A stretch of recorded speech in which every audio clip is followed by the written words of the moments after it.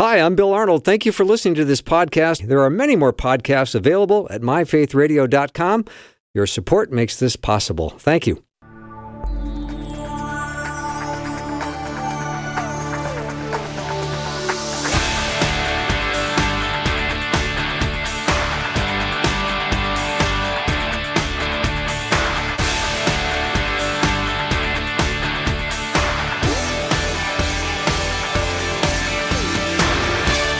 And a warm welcome to the afternoon show. I'm Bill Arnold, and it is that time of the week, that lovely time of the week where the power panel gathers, assembles, whatever you want to call it, and we talk. We call it Guy Talk, or Guys Who Talk. What we do is we take your questions and we do our very best to answer them. We don't always know the answers to everything that gets asked, but we certainly try. We've got a power panel today, consists of Jeff Verdorn, Pastor Tom Parrish, and Trevor Rubenstein. Gentlemen, welcome. Good afternoon, Bill. Good to be here, Bill. Thanks for having us. Yeah. And Trevor, I said your last name correctly, didn't I? Yeah, that's rare, so I really appreciate that, Bill. I always say in my head Frankenstein. That's right. And then I say Rubenstein. Yeah, Einstein, Frankenstein, Rubenstein. Because the tendency would be to say Frankenstein. Yeah, well, that's the English language. It often is spelt in a different way in how it's supposed to be pronounced. Right? Yeah. Well, not to put you on the hot seat right to start, but my first question is, I think, your department. So if I may. Sure. Before I ask the question, you've been on my show a couple of times, and I've loved having you on.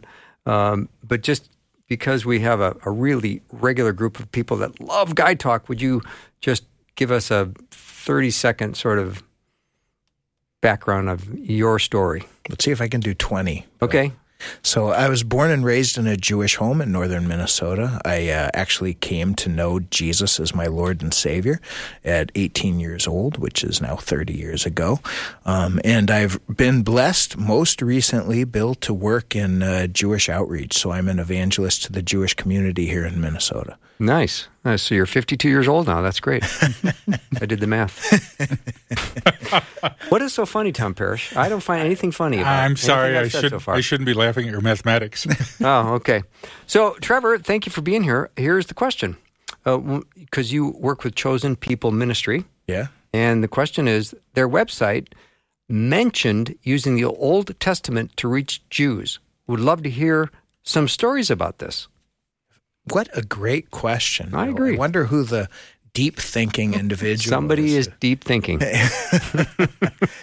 I say that semi-jokingly because we know who asked the question. But anyway, so Bill, it's a powerful tool. There's a unique thing to Jewish outreach that might distinguish it from outreach to other people groups is that we share certain writings as being holy and authoritative. And so both within the Christian and Jewish faith, we have a shared set of documents called the Hebrew Scriptures. We often call it the Old Testament. Jewish people call it the Tanakh, which is an acronym for those same books. And so, yeah, it's wonderful to be able to utilize as a tool because in our faith uniquely, we have thousands of years of prophetic history that all pointed forward to what the Messiah was going to look like. And so there's wonderful sections of Scripture that we have, such as Isaiah chapter 53, right? Psalms chapter 22 that talk about large sections of Jesus's life, his death, the purpose of his ministry. Really, it's reiterated throughout the Scriptures. So there's an interesting discussion, and so I'll give you one example recently that I had with a Jewish man from New York who had called me. His girlfriend had recently become a believer, and so he was inquiring about orthodoxy versus orthopraxy. So within Judaism, they really focus on what they do. You really try to earn your way to be with the Lord, which is not unusual for most religious systems outside of the Christian faith. And within Christianity, we, of course, have an understanding that we're saved by the grace of our Lord through our faith and trust in Him. And there's a section in Scripture, in the Torah in particular, that gives reference to how God intended for the people of Israel to receive atonement. This is on a date that's called the Day of Atonement. The Day of Atonement is called Yom Kippur. It's found in Leviticus chapter 16. And in this section of Scripture, what it goes through is how the high priest is supposed to attain atonement for the people of Israel for 1 year. So what he does is he goes and he offers many sacrifices for himself and for the nation of Israel. This is where the scapegoat sacrifice is listed. And the high priest is going through and doing all of these different sacrifices in order to be able to reconcile the people of Israel with God so that they can dwell in his presence for one more year.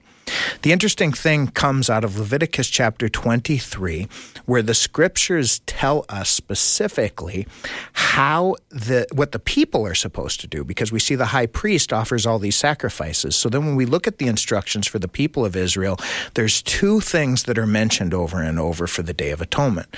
One of which is they're supposed to afflict their souls. Really, the idea is to be broken for your sin. A sacrifice without any form of repentance really didn't have the same meaning to it. But the second thing that's reiterated, I believe it's 5 times in 6 verses, is that you can do no work. So the only way for the people of Israel to receive atonement is to do no work, but to depend on the work of a holy man who interceded on their behalf. So when I was able to share this with this Jewish man, he understood that actually most of the things that he was being taught probably were incorrect, and that the Lord's intention for us to be able to receive forgiveness is through intercession from another as opposed to anything that we can do ourselves. So yeah, that's one example. And actually now this individual's in regular conversation with me and wants to know more about Jesus, just as an example. Fantastic. One more question for you, Trevor. Yeah. And that's this. Your Chosen People Ministry website also mentions concerts as outreach. Is this Christian music about God, and then you talk about Jesus? Yeah, so one of the things that is done, and this is a common practice actually in Israel and has been for years, is individuals who have faith in Jesus. Yeshua is his Hebrew name, is their Lord and Savior. What they do is they learn worship songs in Hebrew, sometimes ones that are Christian. So there's songs, for example, like "How Great Is Our God," that there's a Hebrew version of it. Of course, Gadol Elohai, and so we have these songs that will go into public sections, sing to them, gather crowds, and actually be able to share with people. The Jewish people are very celebratory, kind of a different type of culture, and so they actually like engaging in public music and things like that. And so yeah, that's actually a method that we have used historically, and also putting together events. So bring in well-known messianic, Jewish believing is what I mean by that, musicians into different venues and things, and invite young people. And and it's an effective form of outreach for the Jewish community. Nice. Thank you for that, Trevor. Sure. All right. Anybody else want to chime in? I think of Paul's example. He went into the synagogues, as was his practice, every Sabbath, and it says he reasoned with the Jews from the Scriptures to try to prove that Jesus was the Christ. He writes in Galatians that the law leads to Christ. So using the Old Testament, using the law to convict of sin and their need of forgiveness and a Savior, and using the Scriptures like Isaiah 53, like Psalm 22, which is a crucifixion psalm, like Psalm 2, there are many messianic psalms, to point people, Jew or non-Jew, to Christ. The fact that you have all of these prophecies and descriptions of the coming Messiah for 1,000 years before he comes is a very powerful proof that this is God's word, and it's God who knows the future and pointed to this. There's some 100 unique individual direct prophecies for Christ's birth, life, death, ministry, and resurrection. I have a question for Trevor right along that line. I asked the questions, Tom. I'm sorry. I'll ask you, Bill. Or you can ask you. Ask me, and then I'll ask Trevor. Okay. In Luke 24. Okay. In Luke 24. Two disciples. Two disciples. Anyway. And beginning with Moses and all the prophets, Jesus interpreted them, all the Scriptures, the things concerning himself. Yeah. We know that. Most Christians I know of hear what we're saying, and don't have a clue where to look in the Old Testament. Can you recommend any publications or books or anything you've seen that gives a good tracing of what Jesus was talking about here to the scriptures in the Old Testament? Yeah, so actually, Michael Rydelnik, who's a Old Testament professor at Moody, just came out with a book that lists all of the messianic prophecies, and it's a massive piece of work. Right? Oh, I'd love to see that. Yeah. Bill, will you buy it for me? No. Okay. Just thought I'd I ask. might get you a pizza someday, though. And we put out a publication with Chosen People Ministries called Isaiah 53 Explained, and it's been a very effective tool, a great gift actually to give Jewish people. Actually, I know personally a few Jewish people that have come to faith through this work. Mitch Glaser, the president of our organization, wrote it, and he wrote it to a non-believing Jewish person, particularly a family member, actually, and very specifically. And it really presents Isaiah 53, breaking down the implications, what it means. For those of you that aren't aware, and I'd recommend that you read this section of Scripture, it's so powerfully illustrates who Jesus is. It's actually the only text in all of Scripture, and it's prophetic. It's hundreds of years before Jesus is born that speaks about his appearance, how he's going to look, what his mission is, that he's going to die for our sins, that he's going to die with criminals, and he's going to be buried in a rich man's tomb. I mean, all these things are prophesied hundreds of years before his birth, so it's really a powerful, powerful message. The Jewish people actually are taught, if they're educated, that that's speaking of the nation of Israel, which I love actually when they come to that conclusion, because then the follow-up, if somebody is educated, that's typically what they're taught. But I love when they come to that conclusion, because the follow-up becomes, well, then what kind of Messiah could we relate to as a people of Israel? Is it a Messiah who comes and rules and reigns and has the nations bow down before them that you're waiting for? Is it a Messiah who's hated, rejected, persecuted, and killed, who looks more like national Israel? Trevor, can I? Yeah. We got to go to break here pretty quick. Let me just squeeze one more, and then we'll come back with your question, Tom. Trevor, there's kind of an explosion of Jewish people coming to faith in Christ. Is the majority younger Jewish people, or older, or do you know the percentages? That's a great question. Okay. So we can guesstimate the numbers, right? So in America, according to Pew Research, they stated that 19% of the American Jewish population now professes Jesus. Wow. So some of these people might not be Amazing. Well, some of these people might not be, as we would believe, born again believers. In that, some of them maybe they had one Catholic parent, one Jewish parent, so they were raised nominal Catholic and consider themselves Christian. That has to be accounted for. But the numbers most likely and more accurately are probably somewhere around the line of 1 million Jewish people out of 7.5 million nationally. It seems like the younger generation is more and more open. That's what it seems like. Okay. And this is just what I hear from the different missionaries who are working. I don't think we have specific information, Bill, regarding age groups, although we do have information that the younger people are more open to it, which the Pew Research also came up with. I don't know if we have the exact numbers. At least I haven't seen that yet. All right. We're going to take a little break. Come back. Lots of time for your questions. Send them over, 877-933-2484. I have Jeff, Trevor, and Tom as my power panel today. Again, 877-933-2484.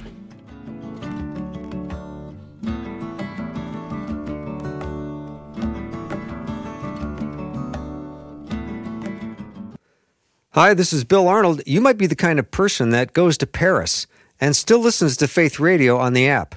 Or you might be more like the person that goes into the next room in your apartment and listens. The good news is using the app is just as easy in both places. Downloading the free app is crazy easy. Just text the word app to 877-933-2484 and click the link. And if you happen to be in Paris, there is a really nice little coffee shop not far from the Eiffel Tower that serves a really nice chocolate biscotti.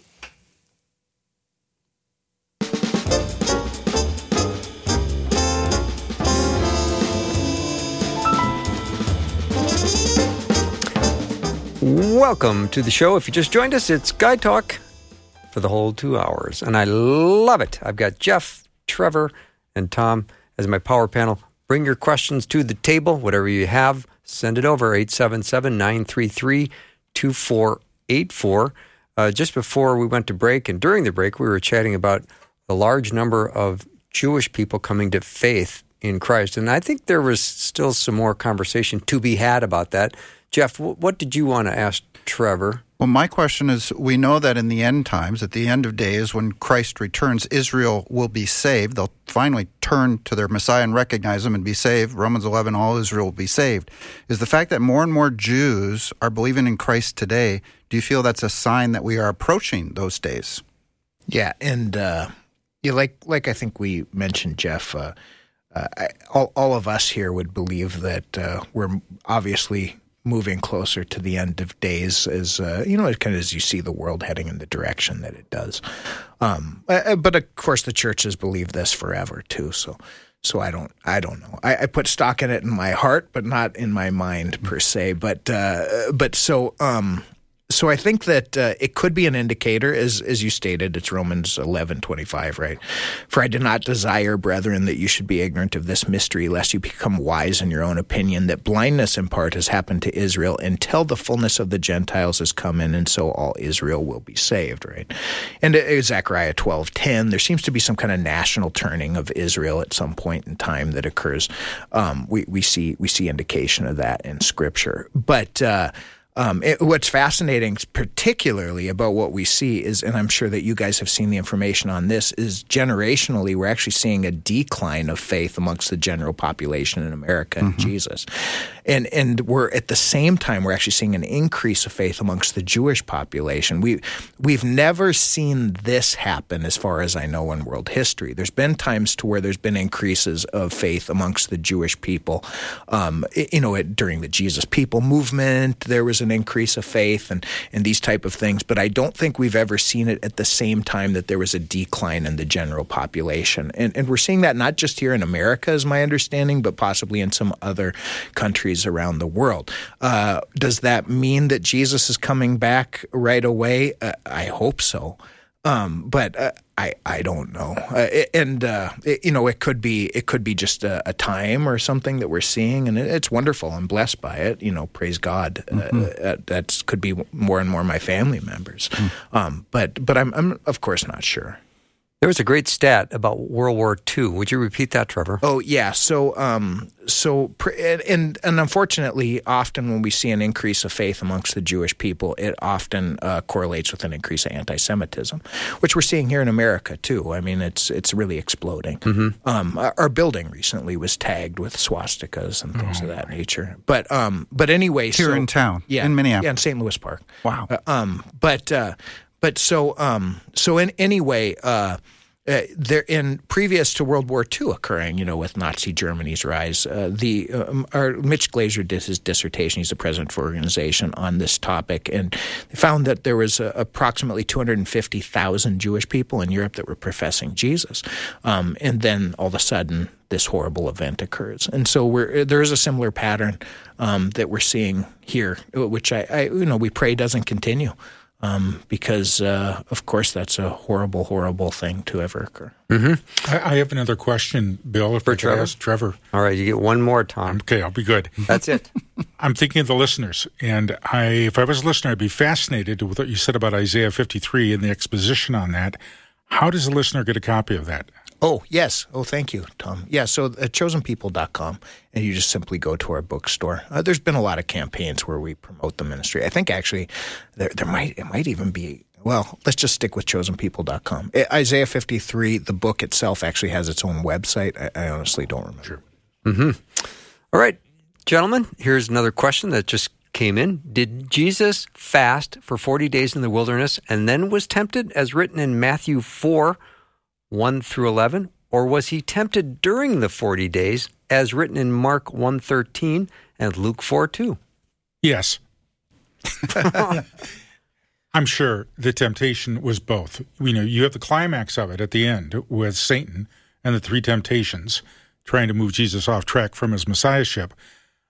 But during those 40 days in the wilderness, you're fasting in order to be in communication with the Lord and to put more time into meditating on his word. And I'll never forget what Martin Luther once said 500 years ago. He said, wherever the Lord builds a cathedral, Satan will build a chapel. So it doesn't matter. Satan was there the whole time doing everything he could to distract Jesus, and yet we see Jesus never became distracted. And that's hope for us, because we all get tempted, we all get pulled off the side. Jesus did not. Let me read the Mark passage, because I think the Matthew passage is more clear that it's at the end. The Mark one is a little more confusing maybe in the English. It says that once the Spirit sent him out into the wilderness, and he was in the wilderness 40 days, being tempted by Satan. He was with wild animals, and an angel attended him. So I don't know that it's absolutely clear in Mark that it's someplace in that 40 days rather than the end. I've always pictured it. I've never really thought about this question before, but I've always pictured it at the end of the 40 days is when Satan came to him. Sure. All right. Let's see. What is a good way to learn and start meditation? Learn and start meditation. What's a good way to do that? Well, let's first define biblical meditation, because there is a worldly meditation, a transcendental meditation, which is all about emptying your mind, and that is not biblical meditation. Biblical meditation is about filling your mind. In fact, I remember hearing a study of the word, the Hebrew word for meditation is similar to the cow chewing his cud. It's like we are going to study this word over and over and over, memorize it. You know, I think of the Psalms, I've hidden your word in my heart that I might not sin against you. The word transforms us by the renewal of our mind, Romans says, and so it's the power of the word that transforms us.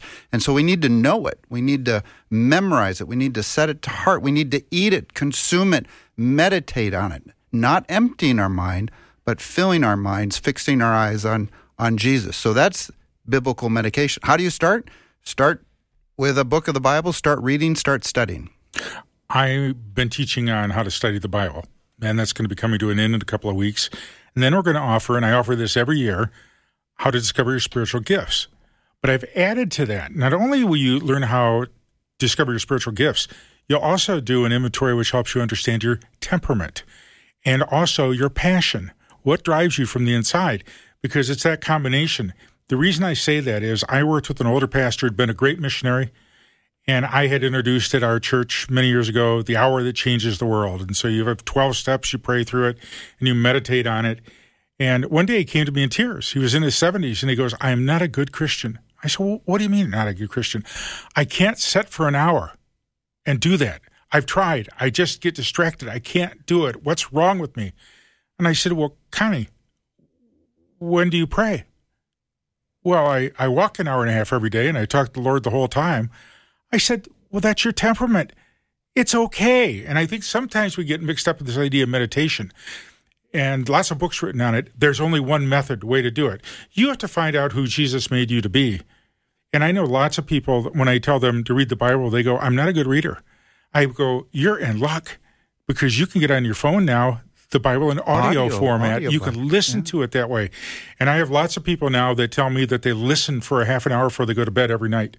So whatever your temperament is, whatever your passion with your spiritual gifts, put it to work for you. It doesn't matter if you do it the way I do it or not. Do it the way that works for you. Yeah. And if you have trouble sleeping, listen to my podcast. I guarantee you'll fall asleep in minutes. Anyway, we're going to take a break. When we come back, lots more Guide Talk. Send your questions over, 877-933-2484. Jeff Verdorn, Trevor Rubenstein, and Tom Parrish. I can't believe I freezed on that, Trevor. I'm so disappointed in myself. Anyway, 877-933-2484. We'll be right back.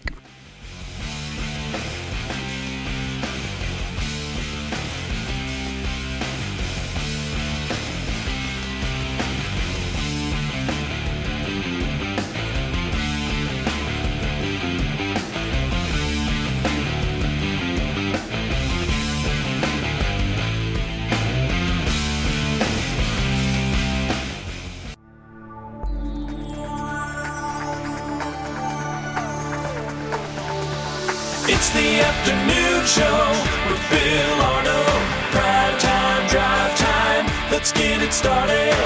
Jump in your car. Yeah. What's for dinner? Hey. It's the afternoon show with Bill Arnold. We're back with Guide Talk, or Guys Who Talk. Power panel is Jeff, Trevor, and Tom. Let me know what questions you have. There's some wonderful questions coming in, not to mention some good comments as well. Joan said, we have to be moving closer to the end times. We can't be moving further away. Good We point. all like Good that one. comment. Thank you for that. All right. Here's a question. A few weeks ago, I saw a Lutheran church had the congregation read the Sparkle Creed, saying Jesus had two dads. Is that the unpardonable sin? When it goes against the power of the Holy Spirit and the Virgin Mary for Jesus' birth and leading a congregation astray. Tom Parrish, I'm looking at you. Well, I'm a Lutheran pastor, and I strongly disagree with what this church did. And as I told you, I actually contacted them and let them know that they're going to have to give an account to the Lord for what they're doing. Now, whether it's the unpardonable sin or not, I wish that was defined better in Scripture. It's there, but it's not fully defined. However, I have another biblical word for what they're doing at that church. It's called anathema. And it is one of the worst things you could be doing because it is misleading people from the truth of Jesus. And I don't want to have to stand before Jesus and explain someday why people aren't in the kingdom of God because I taught them the wrong thing. That's what these pastors are going to have to do. And I say it again now, they need to repent. So I don't want to give the creed much credence on air, but I want to read just one line. It says that I believe in the non-binary God whose pronouns are plural. This has a lot more to do with liberal politics than it does to the Bible, but it goes on to say that Jesus had two dads, like the questioner pointed out, and saw everyone as a sibling child of God. Well, you can specifically point to Scripture to say, no, that's not correct. We become children of God through faith in Jesus Christ. John says that we are given the right to be called children of God when we believe and are made new, we're born again. That's when we become sons of God, childs of God. So it's completely unbiblical. You know, there's two or three, I should say, primary forms of Judaism that are practiced today, and one of which is called Reformed Judaism, and which is probably the most kind of left-leaning. I'll describe what I mean by that. And the other is Orthodox, which would be the most right-leaning. But the way that it really is categorized is one system of belief and practice prioritizes the cares and concerns of the world today over the historic religious faith. Mm-hmm. The other prioritizes the historic religious faith over the cares and the concerns of the world today. And what we see happening, not just in Judaism, but also in Christian circles, is people kind of look around and say, well, what's the world concerned about? What are people concerned about today? And that becomes elevated, and that starts to dictate their understanding of Scripture, as opposed to allowing Scripture to define our understanding of the world. Something interesting, and John makes this clear. When we become believers in Jesus, we really are forsaking our citizenship here on earth for our kingdom citizenship. He makes this statement in 1 John chapter 2. He says, "Do not love the world or the things in the world. If anyone loves the world, the love of the Father is not in him. For all that is in the world, the lust of the flesh, the lust of the eyes, and the pride of life, is not of the Father, but is of the world. And the world is passing away and the lusts of it, but he who does the will of God abides forever." So are we looking for what's temporary and what's going to impress other people of the world? Or are we looking for what's eternal and what are the things of God? And unfortunately, people are prioritizing incorrectly, and it's, as both these gentlemen have said, destructive, unfortunately. Thank you, Trevor Rubenstein, for that comment. That was wonderful. All right. My next question is this. My mom is 3 years into her battle with Alzheimer's. My dad's a strong Christian man and has met with a group of prayer warriors weekly praying for healing for my mom. But we are yet to see the prayer answered. My dad has become discouraged and is ready to give up on God healing her. How can I encourage him when his prayer has not been answered? That's always a tough one when you have a prayer for healing. I just had this conversation with some friends that they had been praying for their parent for quite a while, who then finally just passed away just a few weeks ago. There is no guarantee of physical healing in Scripture. If there was, we would have a guarantee of living in this body forever. We have a guarantee of eternal life, but guess what? It's not in this body. If your prayers haven't been answered yet, one, keep praying. Two, end your prayers with "Thy will be done." That's a pretty safe place to be. Thy will be done, knowing that God is working all things for his good. But also understand you're in good company. Paul prayed 3 times for a thorn to be removed. God didn't answer that prayer for him either, and he learned this lesson from that no from God. I've learned that your grace is sufficient for me. What about Gethsemane? Yeah, in the end, Jesus asked, Lord, take this cup from me. But in the end, not my will, but your will be done.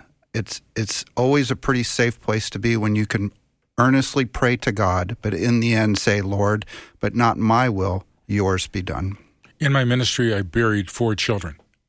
I hate it. It's one of the worst things you have to do. But what I've discovered in that is, and everybody always asks, why did God allow this to happen? Why did he take this little child? Why didn't he take somebody older? Well, I don't have an explanation for that. Nor do I think that the Lord is just taking people out of the world. I think it's much more complicated than that with sin and brokenness. Mm-hmm. But where we often don't understand it is that the church are supposed to be the people that are going to be there, not just for the funeral, but literally from the now into the future, and still keep praying and talking to the family, the mom and dad, the brothers and sisters, and encouraging them. And too often we don't do that in Christianity. We have the funeral, we have the dinner afterward. Everybody's so sorry. Everybody sends notes. But 2 months later, most people have forgotten. And as a result, the family is carrying the burden by themselves, and the devil is very happy. And who do they begin to blame? Well, the Lord. He didn't come through. He didn't do what he was supposed to. The Lord predominantly comes through today, as the Bible talks about, through his church, through his people. And unfortunately, most of us as his people don't get that. And as a result, we are hoping somebody else does it, or they just get over it. But we have to be the Lord's voice there. So for this gentleman with his dad, the basic thing I would do is if these other men don't want to be there to pray with him, I would still say, Dad, I'll pray with you every day or every other day or whatever we do, and I'll bring some other guys to pray, and we'll do that until either Mom is healed or the Lord takes her home. And do that. And I've seen that when people actually do that, people's faith is renewed, people come back, and if the person is not healed and dies, it's more acceptable. Even when it's with children, because I've seen children in hospitals and watched them die. So I think we forget that Jesus the head, we are the body. That's not a metaphor. That's our reality, but we've got to live that reality out. All right. Here's another question I found interesting. Would you guys discuss the thought that John 3:16 says that God so loved the world that he gave his only begotten Son, and Jesus did die for us, but was only dead for 3 days, and then he was right back with the Father. I'm struggling how to talk to my non-Christian friends about this. Well, the resurrection is part of the gospel, right? If Jesus died and stayed in the grave, he wouldn't have conquered death so that we would be set free from sin and death. When he died, it's like he went to death and punched a hole in the back door and proved to the world that he is who he said he was. He said, I'm going to die for the sins of the world. We were talking about Isaiah 53 at the start of the show, pierced for our transgressions. That is the atoning work of Christ on the cross, and he proved who he says he was by conquering sin and death once and for all and rising again. So it's an integral part. I'm struggling with the question, like that death wasn't severe enough, or it wasn't long enough, or people object to that. Well, what's the big deal because he just rose again afterwards? Or I have a feeling that's the direction that he's asking. Okay, he made this sacrifice, but 3 days later he was alive and back with the Father. So, yeah. So I think I'd ask the person, "Have you ever been crucified?" It's quite an ordeal. I mean, it's one of the most painful deaths a person can experience. I've heard medical doctors speak on what would happen to the human body during the crucifixion. But regardless of the physical, torment that occurred on the cross, what happened on the cross was a spiritual event. Yeah. The spiritual event was that Jesus was a sin offering for the sin of the world. That's part of the gospel message. That is what I think I'd focus on. There are two things I think we often miss on this topic, and I agree with you. I was asking the same question, so thank you, Jeff. John 3:16, for God so loved the world. Now, the Greek word is cosmos. When Jesus came and died for us and rose again, it wasn't just for the world as we understand it. It was for the entire universe. Now, I don't know what that means, but it's a big thing to do. The other thing we often miss is that Jesus took the burden of the entire human race and brokenness upon himself. I've had burdens in my life. I've had sadness. You guys know I've had a grandson that died, and it's not an easy thing. But what if I had 50 grandsons who died? What if I had 1,000 who died? What if I had to deal with all the sins of the world, and it's all piled on me? That death was sufficient for those sins. Now, 3 days later, he rose from the dead, as Isaiah 53 and all of that goes back to, but it was to show he was who he was, and he took the burden, and he came out of it, rising from the dead. So I understand the question, but I think you got to look broader at the question and understand this was a monumental, universal event for our forgiveness and new life. Yeah, and I think that maybe the focus that he's looking at in this account is maybe not correct. Really, there's a universal problem because the death rate in America is 1 per person, right? There's no exception. And so it's a universal issue. And the reality is in all of human history, there's one man who's ever shown us that they can physically overcome death. There were people that were raised by others in prayer that we read about in Scripture, but one man that was able to raise himself from the dead, this is our Lord. And so if we have a problem of death and we want to know how to overcome this, it makes sense to follow the only person that's ever demonstrated to us that he can do it. And this is Jesus. And so there's a component to, I think, the resurrection, which is maybe he's missing that focus, because that's really an object that we're supposed to focus on in the process, because death is a problem, he's the solution. So, there's a lot of different explanations for different religious leaders throughout history, and they might say that their spirit or their soul went to go be somewhere or to do something, but that you can't prove. But the resurrection is provable because it's bodily. And there's one other component to it, I think, that's really significant. And you see this in both Isaiah 14 and in Ezekiel 28, when it's talking about the king of Tyre and the king of Babylon and kind of playing that in with Satan, really the individual that we read about here, is that the way that God deals with somebody that says that they're a god is he says, you're going to die and you're going to stay in the grave. So when Jesus didn't just die and stay in the grave, he actually was proving that he is a God. Yes. Not just a God, excuse me. He is the God. Mm-hmm. And that was a slip for our Jehovah's Witness maybe listeners too. But anyway, so really it's making a statement that he is God, and that if we need to overcome death, he's the way. And to add to that, Trevor, and that's exactly right, he also opened the doorway through his death and resurrection for us, who are doomed to death because of the world and our sin. But now you and I, the moment we believe in Jesus, eternal life has already begun. John 10 says, I lay down my life, Jesus said, only to take it up again. That's the big part of his death, is power, the resurrection. And I've over the years, I've surveyed most of the world's major religions. There's only one guy who claims to have conquered death and rose from the grave. Nobody else has risen from the tomb on their resume. I like it. Trevor Rubenstein, Jeff Verdorn, Tom Parrish are my power panel today. Let me know what questions you have.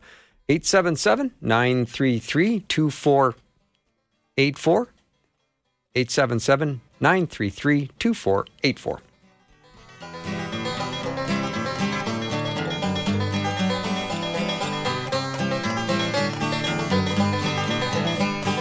Faith Radio and Afternoons with Bill podcasts are available because of listener support. If you are a supporter, thank you so much.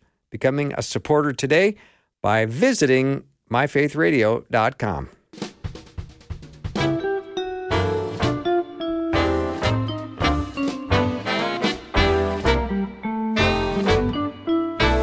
I'm back with Guy Talk, or Guys Who Talk. Jeff Verdorn, Trevor Rubenstein, Tom Parrish. The Power Panel today, they're ready for your questions. Send them over. Don't wait. 877-933-2484. Here's a question, gentlemen. What is the difference between Hades and hell? Is paradise and heaven the same in the Bible? You have, before the cross, everybody who died, whether you were righteous or unrighteous, you went to Hades. In the Old Testament, it was called the grave, or Sheol. And it had two compartments to it. We get this description from Luke 16, where one side is called the bosom of Abraham, or comfort, or paradise, and the other side is called torment. So before the cross, both the righteous and the unrighteous went to Hades, the two different sides. That's where Christ went, by the way, when he died, descended into Hades, and then rose again. The righteous were then brought to heaven, and now paradise is in heaven with God. That's where we now die. When believers died, they immediately go into the presence of the Lord, absent from the body, at home with the Lord. Hell is kind of a euphemism. The Greek there is Gehenna, and it just means a really bad place. So there's actually no physical place called hell or Gehenna. It's called Hades. And then it's also the other place is called the lake of fire. Revelation 20 says that all of the lost throughout time will be judged and thrown into the lake of fire, and the lake of fire is the second death.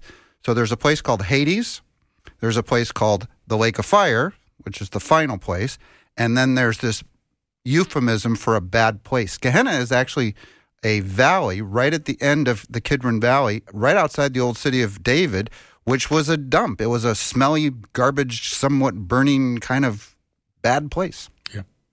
But Jesus was very visual when he talked. He was a good storyteller, and I mean that in a very positive way. We don't have as good as storytellers anymore. He did that, and so he would use what was near people that they could relate to, like Gehenna, and say, you see that place? That's what it's like. It's going to be just like that, and everybody goes, yeah, that's really bad. When you look here at paradise, and I was looking the word up while you were talking, it's the same word that can be translated, like in the Septuagint, Garden of Eden. Basically, it's like a forest with animals and things like that. The point was, the people were very familiar with the story of Adam and Eve, but Jesus isn't necessarily separating it from eternal life or being with him in heaven. He's just saying, hey, today you'll be with me in paradise. To the thief on the cross, you're going to a good place. And that is what we have to understand. For me, the bottom line of the whole thing, whether it's hell, paradise, whatever, is still the John 17:3. Now, this is eternal life, that they know you, the one true God, and Jesus, the Messiah, or the Christ who you have sent. It is in the relationship. And so the place doesn't excite me as much as it did when I was a little kid, but the relationship does. Yeah, it's you're going to live forever with Christ, right? Yeah. With God. And Revelation 21:3 says, and now the dwelling of God is with man. And so forever and ever and ever, we will be with God. So yes, it's the person. He is our reward. He is our portion, right? I love the line when David says, don't abandon me in the grave. Don't abandon me in Sheol. Don't leave me there, Lord. Right. It's like God says, no, don't worry, David. I know you gotta be there until the cross. And when I teach this in class, it's like, boy, I haven't heard this before. Why did people have to go to Hades on the comfort side, the paradise side, before the cross? Well, I don't have a verse for this, but I think it's pretty evident. The Lamb of God had not yet paid for the sin of the world yet. So God says to all the Old Testament saints, here, I'm going to place you here in comfort in the bosom of Abraham until such time as the Christ shall come and do that atoning work that we were talking about in the last segment. And now that that's been done, now David and all the righteous from the Old Testament can come up to heaven in the paradise of God, the third heaven, where the throne of God is. Yeah, we can get that clearly from John 14:6, right, where Jesus said that he's the way, the truth, and the life, and no one comes to the Father except through him. And so if it's not through Jesus, obviously they couldn't have entered.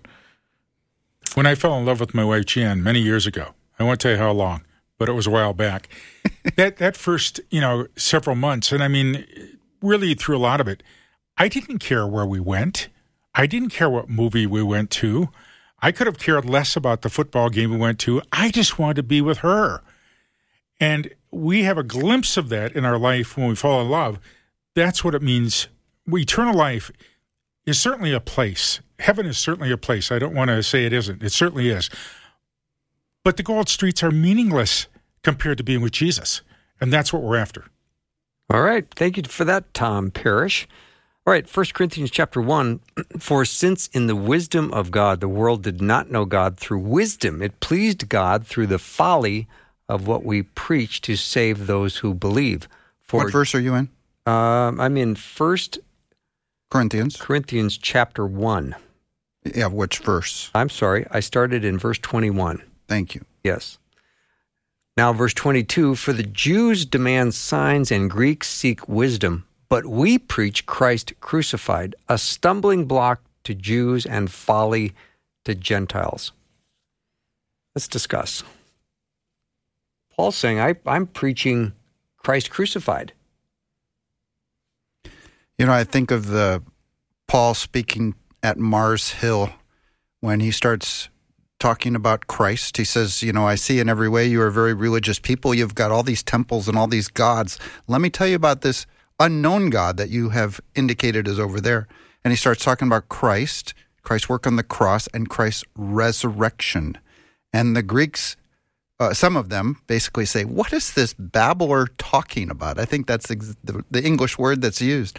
It's like, what are you talking about? Nobody rises from the dead, for goodness sakes. And here's Paul is proclaiming that someone did rise from the dead. Christ Jesus did, proving, like we were talking about in the last question, who Jesus was. But the stumbling block for the Jews, I mean, this is a metaphor that is used all over the New Testament, that Christ, this stone, is a stumbling block that they stumble over, and it will become their capstone. This cornerstone of Christ becomes their capstone. So yeah, the Jews miss it, and stumble over it, and many of the Gentiles just think it's folly. Many, many years ago, I was in ROTC. That's still around anymore? Reserve officer training? Yeah, I think it is. Went to summer camp. Turned out I was a pretty good shot. And I've been able to shoot long distances. Here's the bottom line. When I go to shoot at 500 yards or 1,000 yards, not only do I slow down everything I can in my heart, there's a point where I stop breathing for a second as I'm squeezing the trigger. That keeps me on target. We have to slow down and get our breathing rate and stay focused on Jesus. Because when we were talking about that Sparkle Creed earlier, one of the last verses in there is love is love is love. Well, that's what we've done in Christianity. We moved Jesus off the throne, and we put love, we put tolerance, we put acceptability, we put all those things up there, and that's people's target now. The problem is when they get to the target, they don't get anything. Paul's saying, all you need is Jesus and him crucified.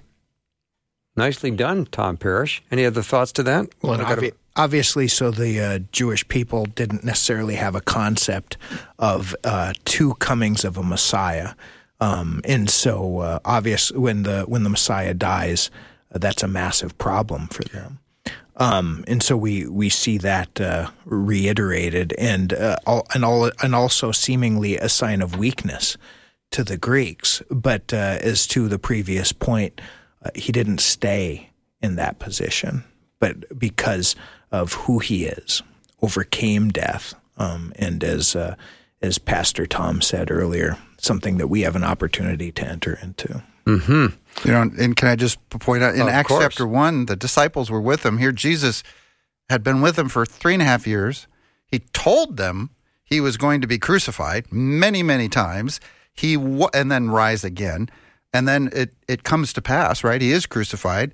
He does rise again. He's with them on earth for 40 days. And the Jews that are with him say, is it now? Is it now? Are you going to start your kingdom? Is this where the kingdom starts, right? And they still, even at that time, didn't understand that he had to come the first time as that suffering servant, as the one who takes away the sins of the world. He returns a second time as King of Kings and Lord of Lords.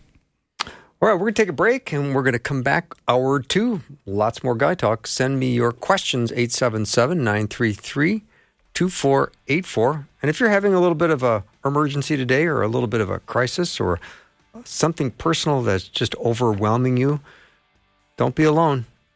Don't be alone. let us know what it is. We will pray for you right now. You can text that request over to 877-933-2484. Maybe that's the very reason you tuned in today, is to get this invitation, because you're in a little bit of a crisis. And we want to know that we care about you and love you and we want to be there for you. So let us know how we can serve you, pray for you, and come alongside you. 877-933-2484. My power panel today is Jeff Verdoren, Trevor Rubenstein, and Tom Parrish. Be right back. Thanks for listening. Programming like this is made available through your support. Information available at myfaithradio.com.